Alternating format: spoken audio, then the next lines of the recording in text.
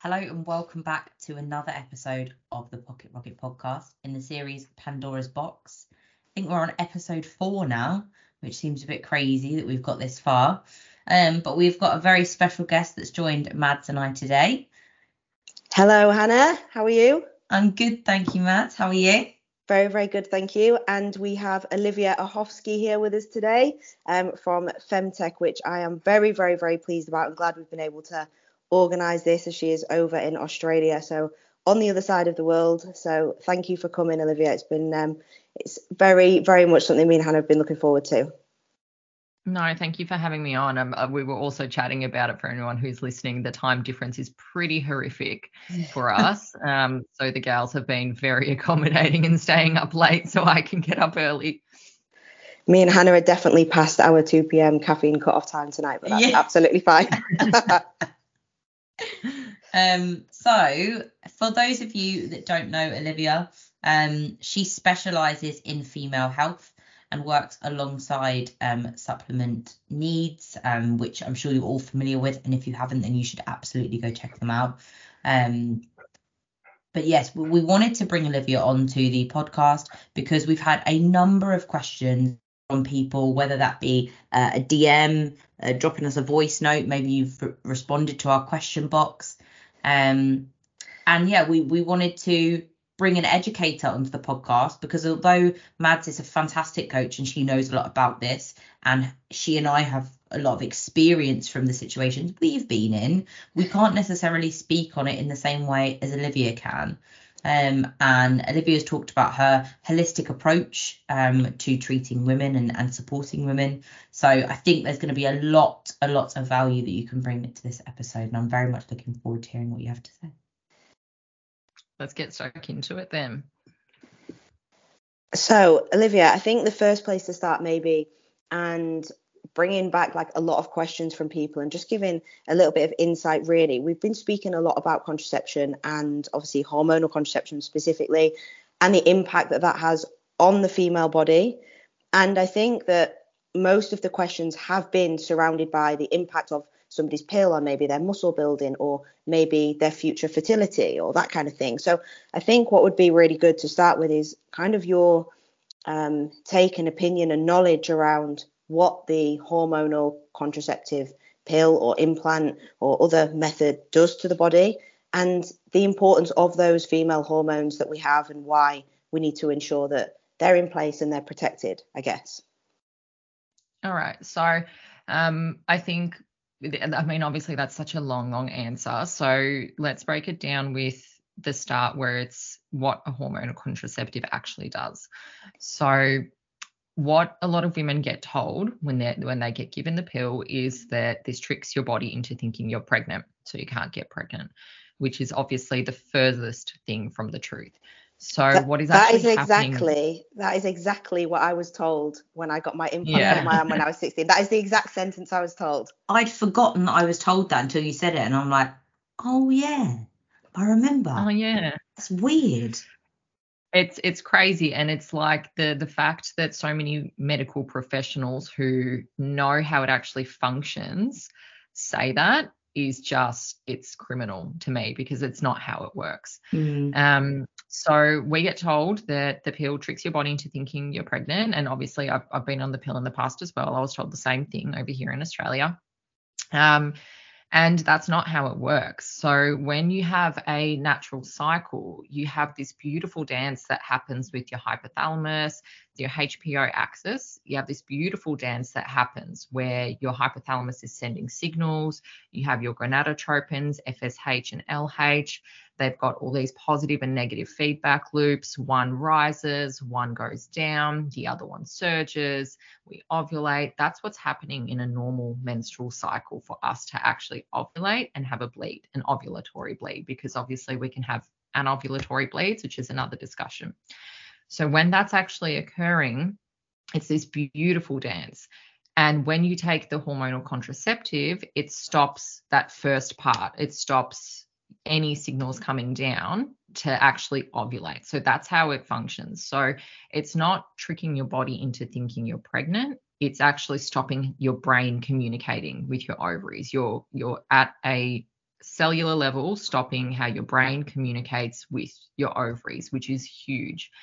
There are some women who, after using hormonal contraceptives, and depending on the contraceptive, if you're using the injection, the shot, Depo-Provera, though that's the worst for fertility outcomes, it can take up to 18 months to return to an ovulatory cycle. And on average, it's about 10 to 12 months to return to ovulation. Whereas when you come off the pill, some women will return to ovulatory cycles within a few months, some. So at a base level, it's stopping how your brain communicates with your ovaries, which is obviously huge.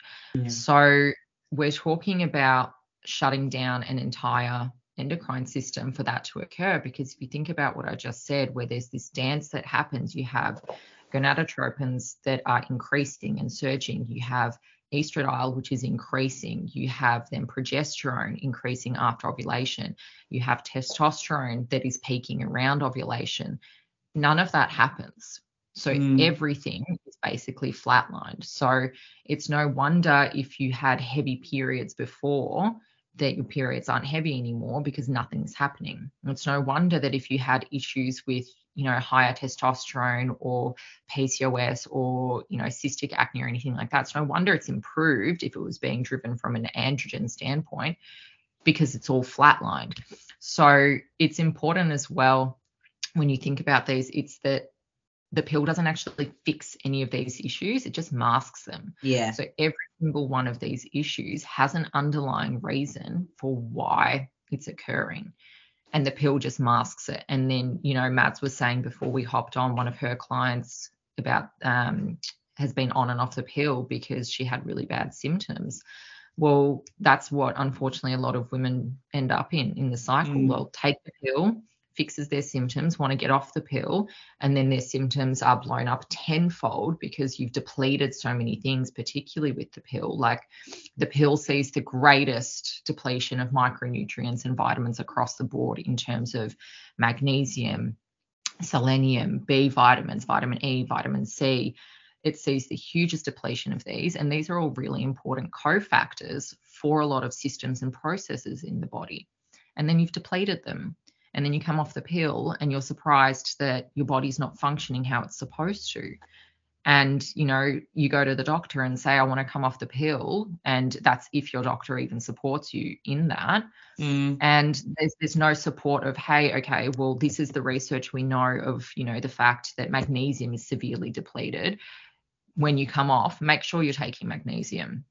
This is what we know in terms of how depleted B vitamins are. When you come off, make sure you're taking a therapeutic dose of a B complex, for example, a high quality B complex.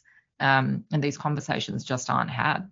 Yeah. It's scary because like everything you say there completely resonates. And I think that people as well, like the general female population, because they're not educated on this from their GP when they're 15, 16, 17 and they're first given the pill, they don't understand, and nobody really understands the effect that this has on other systems in their body. And obviously this is something that we'll touch on, and the importance of all these hormones, but it's not just the fact that it stops you from being able to conceive by preventing you having a period. It's all of the other things that these hormones in our body do that have a positive effect on so many systems, whether it's bone health, skin health, all sorts of things that are so vitally important, cognitive function, that taking a contraceptive pill or implant or whatever has such a detrimental impact on. And this is what people often just do not understand as well. It's just not spoken about. People just don't have the education. It's not even naivety. It's just complete lack of conversation and education around the whole topic. I mean, I've been going through this for coming up to 2 years. And at no point has any doctor ever said to me, oh, we need to look at your vitamin B, your magnesium, your vitamin C. Never. I don't even think that that's been tested. And I've been with specialist gynecologists, and not once has anyone gone to me, oh, do you use any supplements? Do you use any vitamins or minerals? Nothing. And that's it's so tricky for me to obviously hear that, because I get this like, oh, fuck, I just want to help everyone when it comes to this. And it's so hard for me to hear that. And that's why I'm such a big proponent of your doctor probably isn't the right person to be dealing with women's health issues anyway. And I'm a big fan of going to naturopaths. And obviously, we're talking about Australia versus UK, and I'm not sure how established, the holistic health system is in the UK. But I'm a much bigger fan of naturopaths, of nutritionists specific to women's health. And, the nuance is that they have to be specific to women's health, because just because you're a nutritionist or a dietitian doesn't mean you specialize specifically in women's health issues. Just because you're a naturopath doesn't mean you specifically know what you're doing with women's health issues, So I'm a much bigger fan of those professionals when it comes to this. And you'd be surprised that a lot of these professionals, if you actually walked in and said, hey, I've come off the pill, that would be the first thing they're testing, because they're looking at more holistic changes that they can make. And then kind of coming on to that natural and holistic approach, if we were looking at, it's a question that we've been asked quite a lot, if we were looking at what normal, and obviously normal in inverted commas, because what really is normal, but if we were looking at normal and we were saying what someone should expect, whether that be 2 weeks, 3 months, 12 months, 2 years afterwards, when they start getting their cycle back, or even before they go on the pill, we keep getting asked, well, what does a normal cycle look like? How long should it be? And how do I know? Because without going to your friends, well, I had this, and this month. Did you? You don't really know what normal looks like. So could you just talk us through whether someone is pre or post pill or hormonal contraception, just generally thinking about that at a high level, what should be triggers for them to know that maybe their cycle isn't normal? So I'll quickly say this about post pill, because post pill is just such a absolute wild ride for so many women. Post pill, we're generally looking at about 3 months before, at a best case scenario, you're having an ovulatory cycle. And we'll circle back to this in a minute, because it's really important to distinguish ovulatory cycles from anovulatory. There are some women who will, for about 6 months, will experience post-pill PCOS. So because they've obviously withdrawn that exogenous source of synthetic estrogen and synthetic progesterone, because they've withdrawn that source, their androgens go crazy, and so they experience post-pill PCOS. And there's still that disruption of how their brain is communicating to their ovaries, so they're not ovulating. So really, some women for about 6 months post coming off the pill won't have a normal cycle.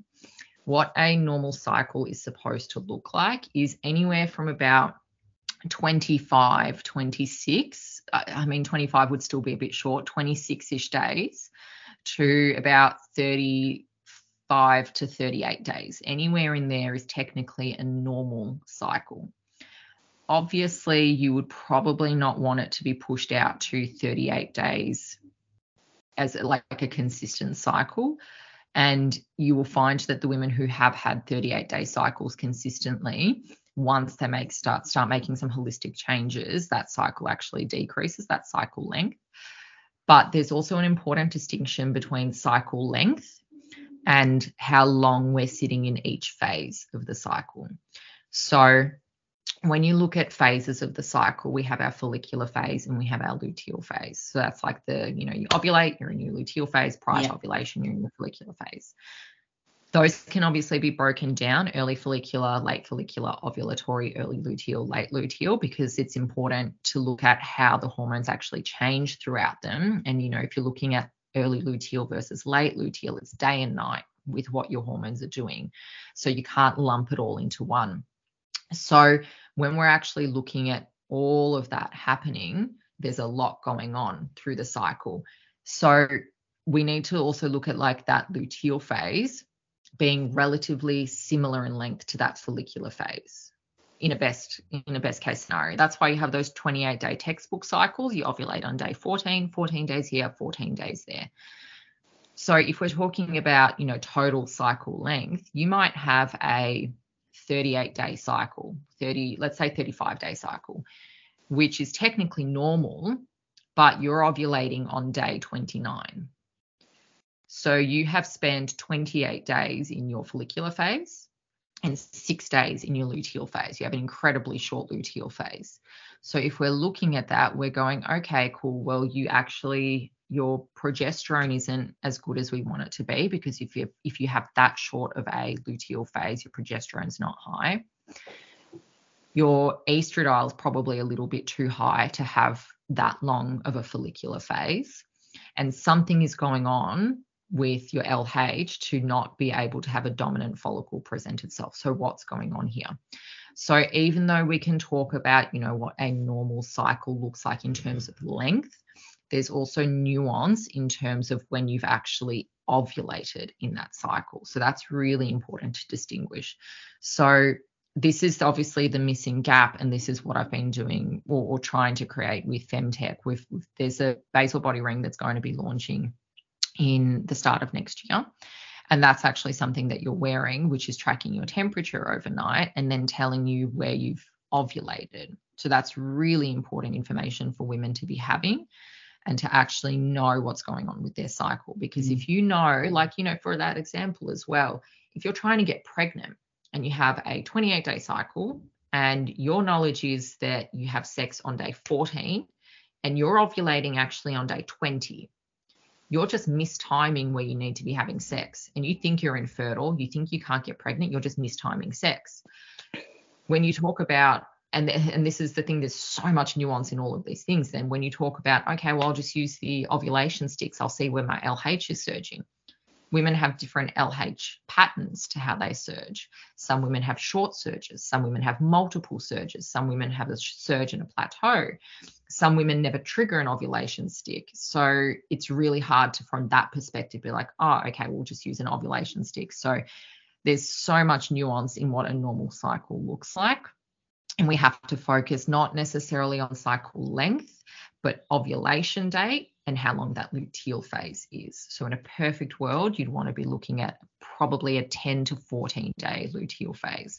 So in a 35-day cycle, you'd want to be ovulating somewhere between day 20 to 25. In a 28-day cycle, you'd want to be ovulating somewhere between day 14 to 18 and so on.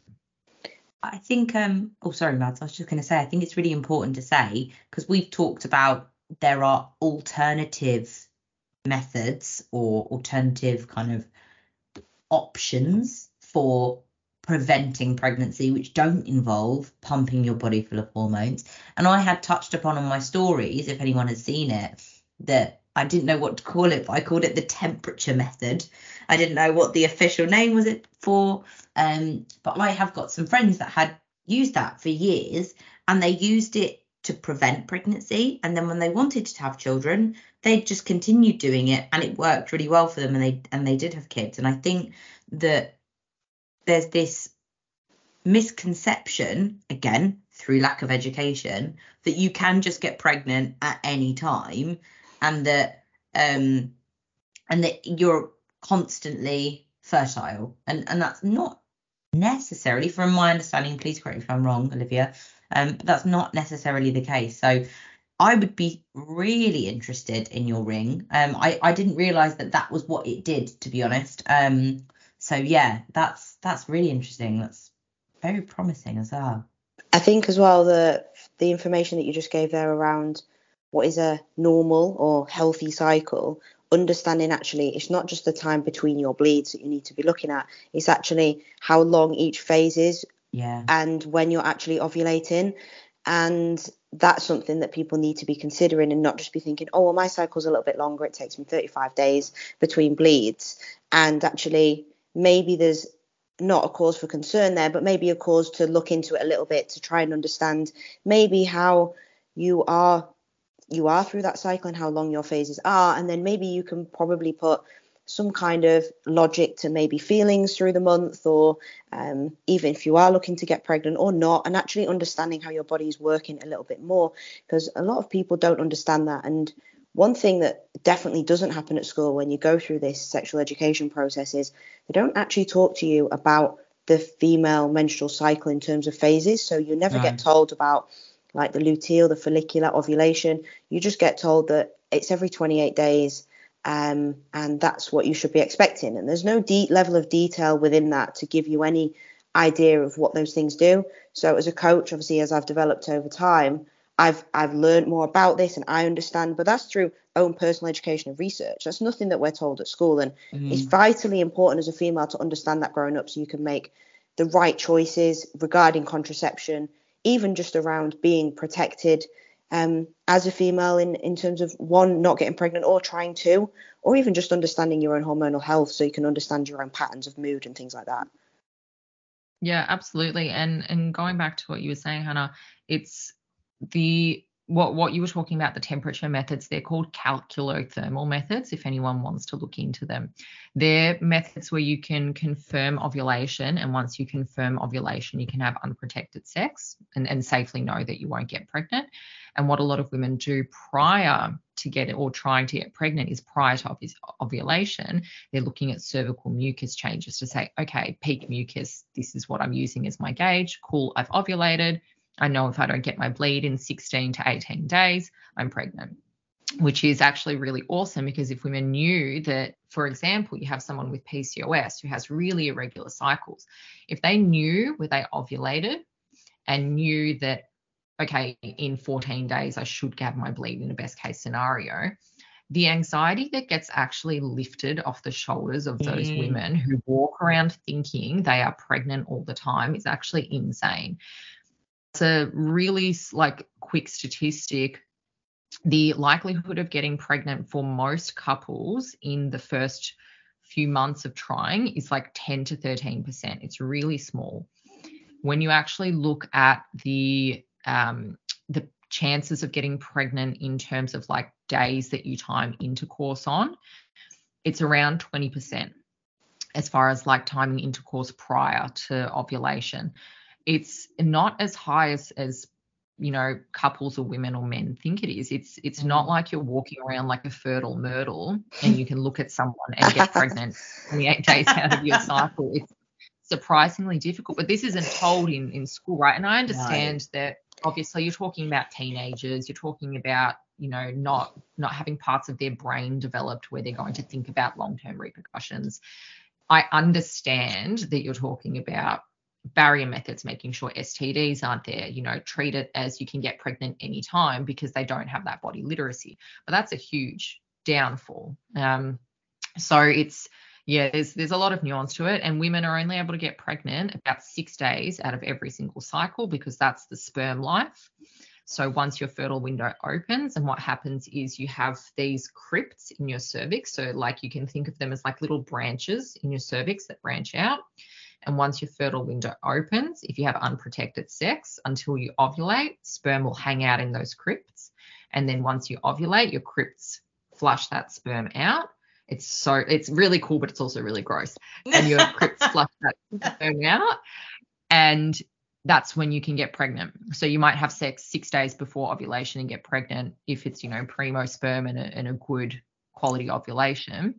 But that's 6 days out of every cycle. You know, the majority of women who have regular ovulatory cycles without a huge discrepancy in when they ovulate will find that around 3 to 4 weeks out of every cycle, they're infertile, depending on how long the actual cycle length. And once you ovulate, you cannot get pregnant.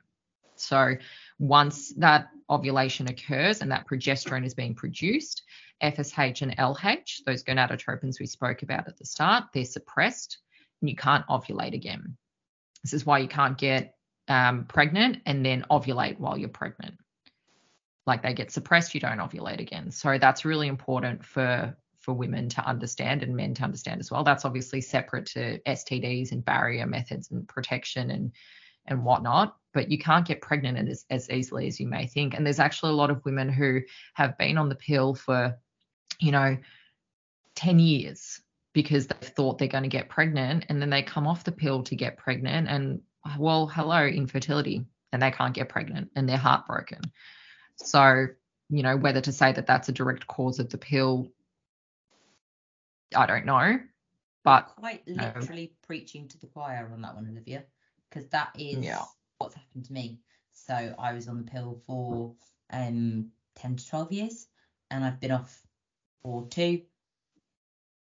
That's just, yeah. So I've been told like I'm infertile, and that's not going to happen for me. And there's contradictory kind of opinions on that, and I'm accepting of it.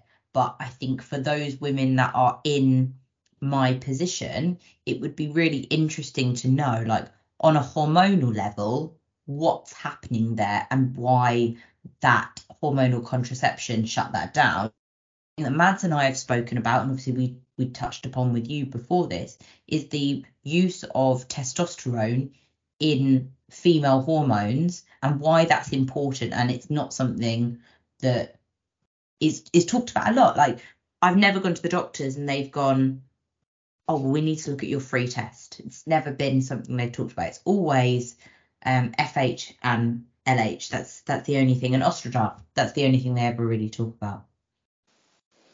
Yeah, and it's, I mean, did they even talk about where you were in your cycle when you tested those? Because that's important as well. Like, if we're talking about testosterone, you're going to have a peak of testosterone around ovulation.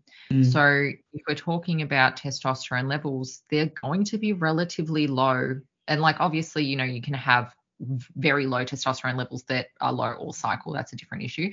But you're going to have testosterone levels that are relatively low throughout the majority of your cycle and will peak around ovulation.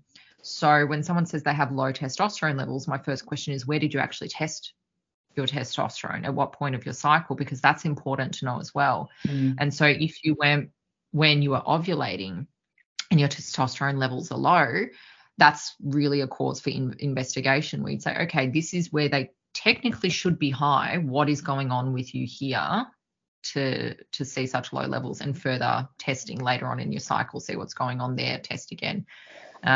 But yeah, testosterone is incredibly important in women's health, as are all the hormones, obviously, because every single one of them has a really crucial role in terms of the menstrual cycle. And the menstrual cycle is a really important indicator of what is going on with our health. Yeah, I think it's interesting because, and as Hannah alluded to there, it's not something that's really spoken about. And I think there's this, even if you just type it into Google, for example, it's like, well, testosterone is the male sex hormone, and there's not really much talk about its role in female health and the way that it drives other hormones as well in the body, and then also the role of those other hormones. And with all of these often being suppressed through the contraceptive pill or implant, etc., then not having, you know, high readings of estradiol or high readings of testosterone at certain times of the month, like the effect that then has on the other parts of the body, which is obviously something we spoke about before we got on this call. But I think that's a really important point to touch on, and the role of these primary, I guess, sexual hormones in females and what other roles that they actually do. Yeah, so, well, there's 3 that we would focus on: estradiol, progesterone, and testosterone. As a quick summary, all of them are really important in terms of strength, mood, bone mineral density, energy, libido. All of them have really crucial roles in that sense. When you have deficiencies in any of them, that's when you have deficiencies that flow on. So they all work really, really beautifully together. Estradiol's role is to build the uterine lining in a menstrual cycle. When we don't have a thick uterine lining, that's when we can have issues with implantation when we're trying to get pregnant. So estradiol builds that uterine lining. Estradiol is also incredibly anabolic for women. So what testosterone is to men, estradiol is to women. It's incredibly anabolic for us. And that's why we have phases prior to ovulation where estradiol is rising, where we feel like absolute goddesses in terms of strength. Like, you know what that feeling is when you go into the gym and it just, everything is like clicking, everything feels strong, you feel really amazing. And then you compare it to when you're bleeding, where everything is low and everything just feels shit. Like, you're like, ugh, it's taking long to recover, everything feels crap. So estradiol is really important in that sense, really important for mood as well. Progesterone, what progesterone's role is to stop that uterine wall contracting. So when progesterone is high, that's when you have longer luteal phases. So estradiol builds that that uterine wall, progesterone holds it in. Progesterone's really important in terms of what it does for our mood. It is a wonderful, wonderful hormone, and what it does with GABA as well. It's important to have high levels of progesterone, even if we're not talking about conception. Testosterone is really important for bone mineral density, brain health, obviously strength. We're talking about when that peak occurs around ovulation, how much stronger you're going to feel because you've got estradiol and testosterone, sexual function, and muscle tone. So that peak that we're having with testosterone as well is close to like that day 11 to day 16 in a textbook 28-day cycle. So if you're ovulating on day 20, it would probably be like day 17 to day 21, day 22-ish. That's where you're having those benefits of testosterone. Testosterone, like there's a lot of research that has been done obviously on testosterone. It's really important in terms of dominance in women as well. So they've done a lot of research where if women have low levels of testosterone, they're not assertive. They're not, and you know, it's funny because we're talking about bodybuilding industries where everyone's talking about high levels of test and how like roid rage and all of that bullshit. But testosterone is really important in terms of like dominance and having a like that go-getter attitude where you're wanting to actually achieve things and do things and have like a high level of motivation. So when they tested a lot of women in these studies and scores to see like what their dominance is and assertiveness, they actually saw that the women who were most dominant and most assertive had high levels of testosterone. So testosterone is really important in that sense. And we're talking about like, you know, the difference between really like getting out of bed sometimes for some women and like energy to like tackle the day and not. So yeah, testosterone is incredibly important in that sense. It's really interesting that you say that because, and not just about testosterone, but the other hormones as well, that a lot of feedback that I get from clients and people that we've spoken to and people that have come and spoken to me and Hannah, and we've had a lot of messages about this, is that people just feel like they don't have much of a go-getter, or they feel quite low, or even just there, you know, Hannah's given this experience where she doesn't really feel a lot. She's just very kind of numb to things, doesn't have much of a emotional opinion on a lot of things, and doesn't have much energy or effort to really care about a lot. And I've had that feedback a lot through people just giving their experience of when they've been on contraception and just been like, oh, well, I thought that was normal, you know, and actually signs of depression. And, you know, I've got clients who take, or have had clients who take hormonal contraceptives and have also then had issues with their mental health. And now I'm not saying that they're always directly correlated, but there is a correlation, in my opinion, for some people where that does bring their mood down, and then they come away from it and they spend some time, you know, regaining their cycle, and suddenly they feel more human again and their mood lifts. And okay, they have slightly lower periods in their menstrual cycle where, you know, they have more down days, but generally they feel a little bit more human and they've got a little bit more feeling and they can understand their body a bit more, and they know when their periods come in and they know when they're ovulating, because they get these sense of highs and lows that they just never got previously. So it's interesting, you know, it's good, I think, for listeners to hear this, because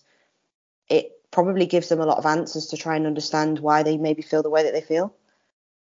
Yeah, and I think it's I know what it's like to listen to podcasts as well and hear something where, you know, someone's saying testosterone is really important for mood, and for it to have like that, oh my God, it's my testosterone, like that's what it is. Whereas in reality, it's obviously like there's a lot of layers to this. Like, yes, it could be testosterone. It could also be other things as well. But it is important to have that, you know, distinction and like a start point of where to investigate. I think in terms of what you just said about Hannah not having like that, well, you know, don't really care, not that energy or mood or whatever attitude. That's also really crucial to remember that when we're talking about the pill and what I said at the very start, we see the hugest depletion of micronutrients when on the pill. One of the key nutrients that we actually see a depletion in is B6. So B6 is really critical for mood stabilization. So what it does is it helps to convert tryptophan to serotonin. It's essential for the synthesis of dopamine. So like that, yep, go get it attitude, kind of what you're seeing with dopamine, norepinephrine, GABA, and melatonin. And it's necessary for the conversion of tryptophan to both niacin and serotonin. That's depleted when on the pill significantly. So what we're saying is when women are on the pill, they actually need higher doses of B6 when they're on the pill, and then that's depleted when off the pill. So funnily enough, B6 is a key nutrient that we're looking at when women have PMS or PMDD and issues with those two conditions. And when B6 is low, you have issues with that. Then you get put on the pill to deal with, you know, your menstrual cycle issues, your PMS, PMDD. And then the pill depletes B6 further. And then you come off the pill and everything is even worse than it was before. So yeah, testosterone could be an issue. B6 could be an issue. Magnesium could be an issue. Could be fucking all of them combined into one big clusterfuck where you've gone, great, now where do I even start? So I guess that's the importance of what we're saying, the right practitioner to work with to actually test these things and know where to start, because it is hard. It's like, you know, steroid pathways, when you look at how hormones are made, they're really complicated. They're really, really complicated. And for the average person who doesn't have a science background, understanding them is probably not going to happen. It's quite like, you have experts sitting in steroid pathways for their whole lives who still don't understand them properly. So yeah, it's a lot. My heart does break for obviously women who come off the pill and experience all of these things. Yeah, and I think the thing that I have probably realised in the last few weeks since we started this series is that there are probably a lot of women in my situation, but they just don't know it yet. And we spend so much of our lives trying not to get pregnant that because there's no education around it, we go, I'm ready to do it now. So we come off the pill, or we have this implant taken out, or we stop having our injections, and then we're like, okay, let's get it. And then it doesn't happen. Okay, I've got no period. Okay, right. So that's probably not a good sign. But equally, no one actually ever says to you, well, if you're not having a period, you're probably not going to have a baby. That's actually, and it's so basic, but that's probably not something that some people will know. And then on top of that, then you start to stress. And again, it seems quite basic to some, but other people wouldn't necessarily know that stress is going to play a part in it. And then when you do start going to the doctors, most of them don't really know where to even begin. And if you have any idea about, so say you're interested in this industry, or you take an interest in female health and you go to a doctor and you go, right, I've had a private blood test done. Here are my results from that. And like you say, Olivia, I was at this point of my cycle, because a lot of these private blood work companies do ask you, when was your last bleed, and kind of asking for days and times of the month, etc. Even if you take that to your GP, they don't really know what to do with it. So it's that hump of, but where do they start? What does someone do when they're coming off of hormonal contraception? What's their go-to? Like, what would you say to them? What should you look out for? What should you track? What's the benefits? And then at what point do you go, okay, well, it's not happening for me, so what do I do now? That's such a good question. As a very first step that you would do when you come off of the pill is you would obviously start tracking your cycle, because a lot of women, when they're on the pill, they look at the packet and go, period in 2 weeks. So first and foremost, start tracking your cycle. Understand and don't stress about the fact that your cycle is probably going to be AWOL or all over the place for 6 months as a minimum. When it's important, because when you have that mindset shift and you anticipate it, just like you anticipate the fact that post-comp you're going to gain weight and you prepare yourself from it, it makes it less of a shock when it actually occurs. So, it's the same thing with women who experience postpartum hair loss. Nothing you can do to stop postpartum hair loss. It's part and parcel of having a baby. When you understand that it's going to happen, it will be at its worst 4 months postpartum, and then it will improve. It allows you not to stress about it. You go, cool, hit 4 months, from here it's only up. When you start stressing, because stress and obviously cortisol, right, they are our survival hormones. When you start stressing, and when you look at how hormones are produced, they're all produced from cholesterol. And then if you look at cortisol, it will always be a priority for production. So when you stress, your body will always prioritize cortisol production. It's our survival hormone. That's how we survive. So obviously, if you go back to like caveman times, like stress is when you're being chased by a lion. Stress is when you're, that's happening. Stress for us comes in numerous ways. We're talking about personal stress, relationship stress, too little calories, too much training, not managing sleep. Those are the things that we're talking about as far as stress. Obviously, then endocrine disruptors, all of that other shit. But if you mentally prepare and understand, and then you're tackling the fact that you're not stressing your body out more, that's going to help you in terms of coming off the pill. So start tracking the cycle and start managing your stress. Those two things are the main thing. From there, if you're open to fertility awareness methods, that's when you would start to look at what you were talking about, Hannah, temperature tracking, seeing where you ovulate, paying attention to cervical mucus changes. And all of these methods can be self-taught, but it's obviously better to work with an instructor. Same thing, you can go to the gym and learn how to squat by yourself. It's a hell of a lot easier if you get a coach. You can go and compete in a bodybuilding show. It's a hell of a lot easier if you have a coach. So looking at potentially fertility awareness instructors to help you through that journey, so you learn that body literacy. I mean, there's a lot of resources as well. There's a great Instagram profile called Fertility Friday. So she posts all about fertility awareness methods and the symptothermal method. So she's a fantastic resource if anyone is interested in looking. Fertility Friday. So starting there, start tracking, manage stress, understand that you're in for a bit of a shit show, and start paying attention to obviously what is happening with your hormones throughout. As I said at the start, you have the hugest depletion of micronutrients when you're on the pill. So it's a little bit different when you're on the pill versus, mini pill, any IUDs, any implant, anything like that. So you'd really be looking at trying to replace all of those nutrients, doing some functional testing, where your B vitamins, your vitamin C, your red blood cell magnesium, look at all of those things and see where you are. And really working on, because like we mentioned in the start, I'm more about the holistic changes. I don't apply allopathic models of like, here, just take this supplement. Really look at what your lifestyle is doing.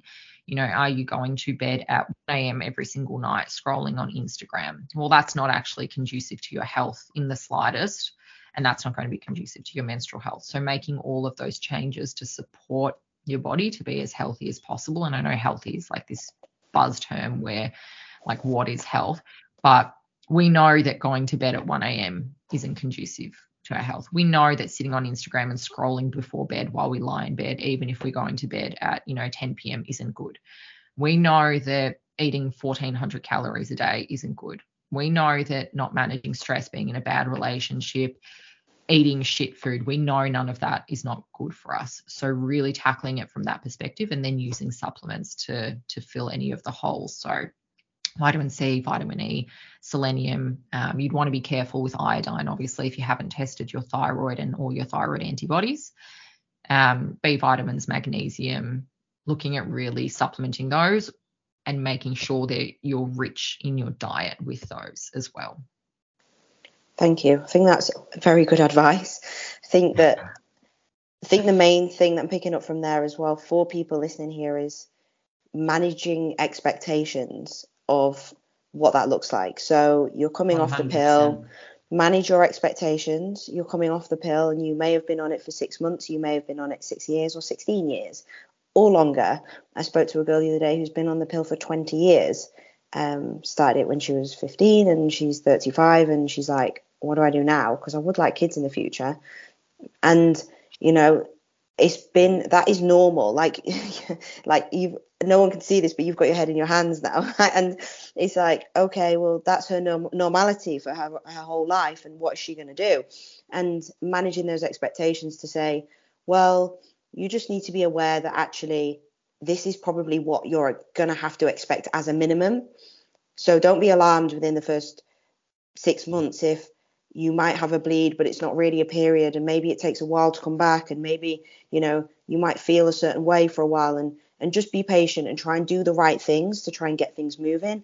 And if after a short period of time you're concerned and things are happening, then reach out to people who are specialists, and we'll tag you at the end. We'll ask you obviously for your Instagram, Olivia, but if people want to reach out to you, and you can, you do consultation calls, you can give people advice, and there are other specialists out there that people can reach out to that's not necessarily within the NHS in the UK and their GP. But managing those expectations, I think, is really important. So touching on that about realistic expectations, I think is really helpful for people just to understand that this isn't an overnight fix just because you come off the pill. Like, okay, I'm fixed now and I'm going to have my period and I'm going to be normal. It doesn't quite work like that. Yeah, and I think the difficulty is that obviously you will always have anomalies to the rule, where you're always going to have someone who comes off the pill, no problem, and is pregnant, 2-3 months later. And that makes it really tricky because as humans, we'll always look to like that positive of like that hope. Oh, it's not that bad. They come off it. They didn't have any issues. Yeah. My friend came off the pill, didn't have any issues. And the reality is that you should always prepare yourself for the worst possible outcome. As negative as that may be, you should always prepare yourself for the worst possible outcome and then expect a good outcome be surprised with a good outcome from there. So in terms of the pill, it's real, like you said, really preparing your mindset for the fact that it is probably going to be a long journey. And what you were just saying about your client who's been on the pill for such a long time, and she's 35 and has said, I might want to have kids in the future. That's for me, that's so hard to hear, because it's like you've got someone who has been on the pill for, you said 16 years. And 20 years. 20 years. From and then 15 they're to 35. And they are coming off the pill to have kids in the future. Like, your future is now. Like, I'm not going to say it was 5 years ago, but your future is now. If you're talking about kids at 35, we see huge decreases in fertility when we're talking about women once they get to that 35, 36 area. And of course, it's not across the board. And of course, men play a huge role as well. But if you're thinking about having children and you are in your 30s and you're thinking that you can come off the pill and get pregnant the next month, you should really be looking at coming off the pill at least 2 years prior to wanting to conceive. Because if you find out that there's any issues that you need to fix, you want to be, and the analogy I use is like, you want to be a loaded gun. You want to make sure that your gun is clean, that nothing's going to get stuck in the chamber, the trigger pulls, and when you are ready to use it, it's done, right?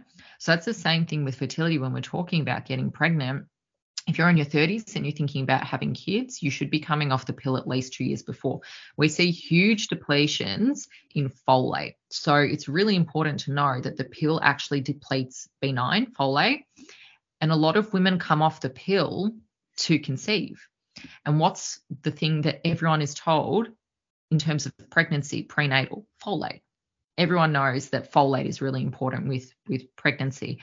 So when you have a deficiency in these, it actually increases your risk for miscarriages. So it's like you're taking something that's depleting something that you need to get pregnant, and then you're surprised that obviously you're coming off the pill and you're having a hard time getting pregnant. It's such a tricky, obviously, topic, and there's so much nuance to it. But it's like, when I hear that a woman is 35 and might want kids in the future, that like gives me anxiety, because I'm like, oh God, like if you have been on the pill for so long and potentially taken away your your opportunity to have children because this wasn't something that was spoken about with you from your doctor. It wasn't spoken about, and you've now potentially lost your ability to have children. And I know that that's such like a final comment to say, where it's like really hard to hear, but it's serious. Like, you might have been on the pill for that long of a time where you are now past the point where fertility is at its peak, and you're going to see a natural decline in fertility anyway, and you've got a lot of issues to work through. So it's really hard to hear that kind of stuff from my perspective, where it just yeah. But as you said, there are exceptions to every rule. So if she's listening to this, I don't want her to feel stressed or worried, or if anyone is in that boat and thinking, fuck me, this rings a bit true, I don't want anyone to feel stressed about it, because there is not one rule for one and one rule for another. Mads and I were almost in the same situation and had very different experiences. But like you say, it's about being prepared for it. It's about setting yourself the expectation of this could be my situation. It's not necessarily, but it could be. And if I want to deal with it, then following the guidance that you've given on this episode about the best ways to approach things, and to track certain things like temperature, and look at your sleep, look at your nutrition, look at your maybe it's your blood work, or maybe it's not blood work, but generally just looking at where your natural levels are, I guess, to put it very, very basic. I was going to say, what I hope from this as well, and you speaking like that, Olivia, is that not to kind of scaremonger, and we've been saying this since like episode 1. It's more that this is here to educate, and hopefully understanding and listening to that makes people think. And this, we're not jumping on this podcast to say to everyone, oh my God, if you take the pill, stop tomorrow. But we kind of are. Because we're kind of saying, we don't want to scaremonger people, but we want to just educate you so you can make an informed choice around what you're actually doing. Because most people who are taking hormonal contraception are doing it under a non-informed way. Like, they're not doing it because it solves their short-term problem or their short-term goal, but with no information around the detrimental impact it could have on their future. So, everything that we've spoken about, and the reason why we brought you on, Olivia, was because you can give a really good overview of everything and the real importance with more depth and specificity that, for people to hear, that I'm hoping rings like really true to people. Yeah, and I think what you said is just it's so important to really make a point of what you just said. If you don't have informed consent, it is not informed consent, and informed consent comes from both positive and negative outcomes. So it's so important to understand both aspects. And if you hear this and you're still on the pill and you go, you know what, don't really care that much, great information to have, still for me the pill is the right choice, great, you've now got informed consent. You've actually listened to positive and negative, and you can make a decision for your health.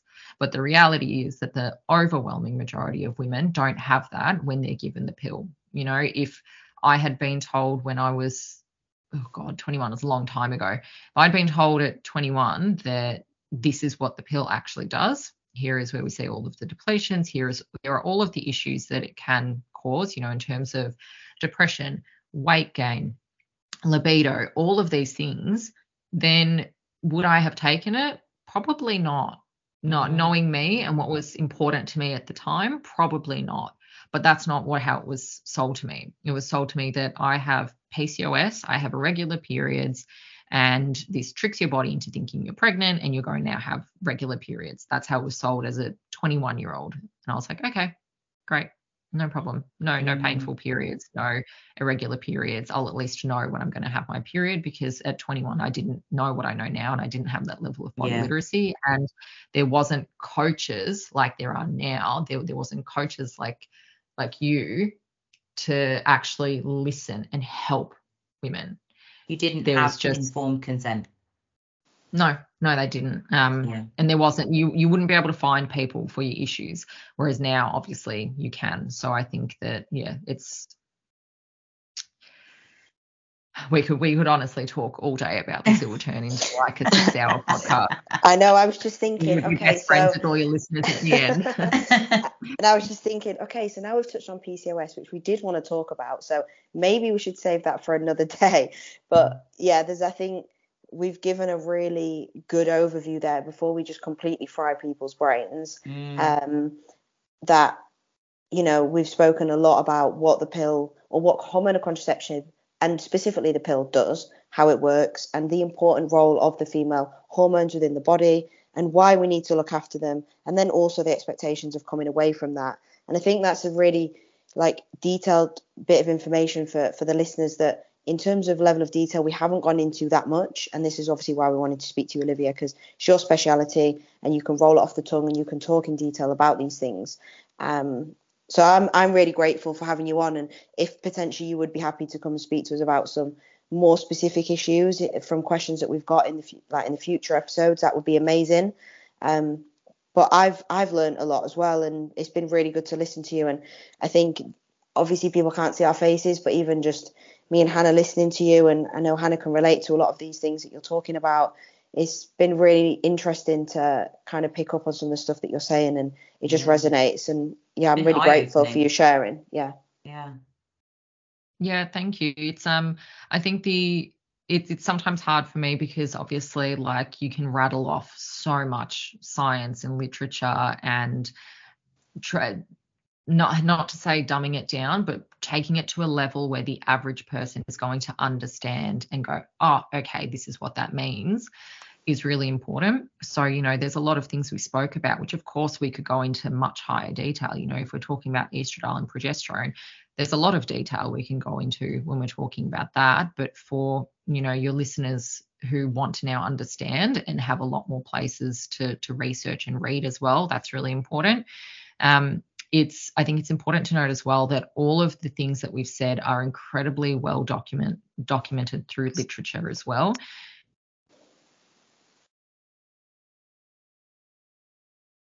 But zinc is important for ovulation and menstrual health and health in general. It's been well documented since the late 1960s that the oral contraceptive depletes zinc significantly. So all of what we're saying is really easy for listeners to find. And then, if there's any recommended reads or anything that anyone wants, please shoot us a message. Because there's so much information out there and it can be really hard to wade through it. So I'm hoping that, where we've started is just a really great place for a lot of your listeners to kind of go, okay, cool, and be really proactive about their health and potentially reconsider why they may have been on the pill, because I know a lot of women go on the pill to prevent pregnancy, where at 15, maybe an unexpected pregnancy would have been the worst thing to happen to you as a 15-year-old. But maybe as a 25-year-old, an unexpected pregnancy actually isn't the worst thing in the world. It's unexpected, but is it life-ruining? Yeah. Maybe not for that woman, but that's not a thought that they've ever reconsidered. You might have been in a stable relationship, engaged, married, whatever, for the last 5 years. This is the person you want to spend your life with. And hey, an unexpected pregnancy actually isn't the worst thing. And then, think about women who are in same-sex relationships. That risk of a pregnancy isn't actually there, and you're taking the pill for a menstrual issue, which that's what the pill is prescribed for a lot of the time, is like a Band-Aid. You're taking the pill for a menstrual issue, which actually we can fix holistically. We can actually, if you work with the right practitioner, we can actually deal with this. So yeah, I think that's really important to note. So I hope that your listeners aren't overwhelmed with anything that we've gone through. I know. I think there were moments where, if anyone else is feeling like this, that I was like, fuck me, I'm lost. But you always brought it back at the end of the sentence. That I'd be like, oh no, yeah, that makes sense now. And I appreciate the fact that this is your specialist subject, if we're talking about mastermind. And so you will be able to go into more detail. And I think there will be people that are listening to this now that go, I want to know more. I want to speak to Olivia more. I'd maybe like to learn more about the holistic approach looking at things from a natural perspective, and also people that maybe are interested in this basal method as well. So off the back of that, if they wanted to contact you for any support, any questions, or if they wanted to work with you, how would they get in touch with you? So my Instagram is the Lifting Doula. My other business is fem.tek on Instagram. So FEMTEK, Femtech, that's the basal body ring that we'll be launching. So that's something that can be used to gain more body literacy. And my Instagram, obviously, if you have any questions or anything that I can help you with, obviously in terms of like very specific issues that you might be experiencing without deep diving into what's going on, it's hard to answer. But if there's any resources that I can provide you with or any places to read, more than happy to direct. Famous last words, my Instagram blows up with like 100 messages of like, hey, what book? You're just going to get loads of voice notes from women going, so. Sorry, this is what I've been experiencing. Yeah. Settle in, because you're here for story time now. I love a story time. No, sorry, go on, Mads. No, I was going to say I just really appreciate it. I think it's been great to speak to you, and I think even just working out, we've got the time difference, and we nailed you down for a call, and I think it's been super helpful. And I resonate what Hannah said about reaching out to you for some advice or consult or whatever if people want some more specific information, because I'm sure as we've given more education and information on this subject, we've ended up with more questions. And that's always what happens. Yeah. We've called it Pandora's box because that is essentially what it is. We've started talking about things. And as we give a bit of information, it raises questions and people want to know more, and they want to know how they can relate that to themselves. So, yeah, if people have questions, if Olivia's happy to take them, then please obviously go her way. Or if you can't find her on Instagram, we will direct you. But yeah, I really appreciate it, Olivia, and appreciate your time. And if we do have more and there is some big subjects to talk about that people are really pushing, if you'd be happy to speak again in the future on another episode, that would be really, really much appreciated, I think, by myself and Hannah and probably everybody else. Absolutely. Would love to jump on. And I think the last thing I'll leave the listeners with, because obviously I know that we spoke about a lot, is that when we're talking about hormones, all of our hormones have important cofactors for production. There's a lot of micronutrients, minerals that we need. So when we're talking about hormone production, we want to really focus on what they need to be produced. So we can obviously open that Pandora's box again in another episode, but I think that's a really important thing for all of the listeners to remember, that all our hormones have things they need to be produced. And if you're not getting those things, you're going to have issues with your hormones. Yeah. A good foundation for a good period. Absolutely. Love that. We're just building foundations here. This is all we're doing. Foundation. Eat your greens and get your sleep, essentially. Yeah. But there's I wish it was that easy. Well, yeah, there's a little bit about to that, but instantly runs to the kitchen and eats spinach. Just instantly, like, is this? Yeah. No, but all jokes aside, the information you've given has been incredible. It's invaluable, and I think something I've always touched upon is time. For me, is a massive, massive gift, because it's the one thing that you can't get back, and it's the one thing you can't buy. So I massively appreciate you giving up the time to speak to Mads and I, and to be open to speaking to others, and to come back onto Pandora's box again in the future. It means a lot. No, thank you. It's been a great chat. Thank you very much. Right, I will tag everyone's Instagrams in the description of the podcast. So if you're listening thinking, I can't remember where to find Olivia, just have a little look in the description and that will be in there. And until next time, thank you very much for listening, and we'll speak to you soon.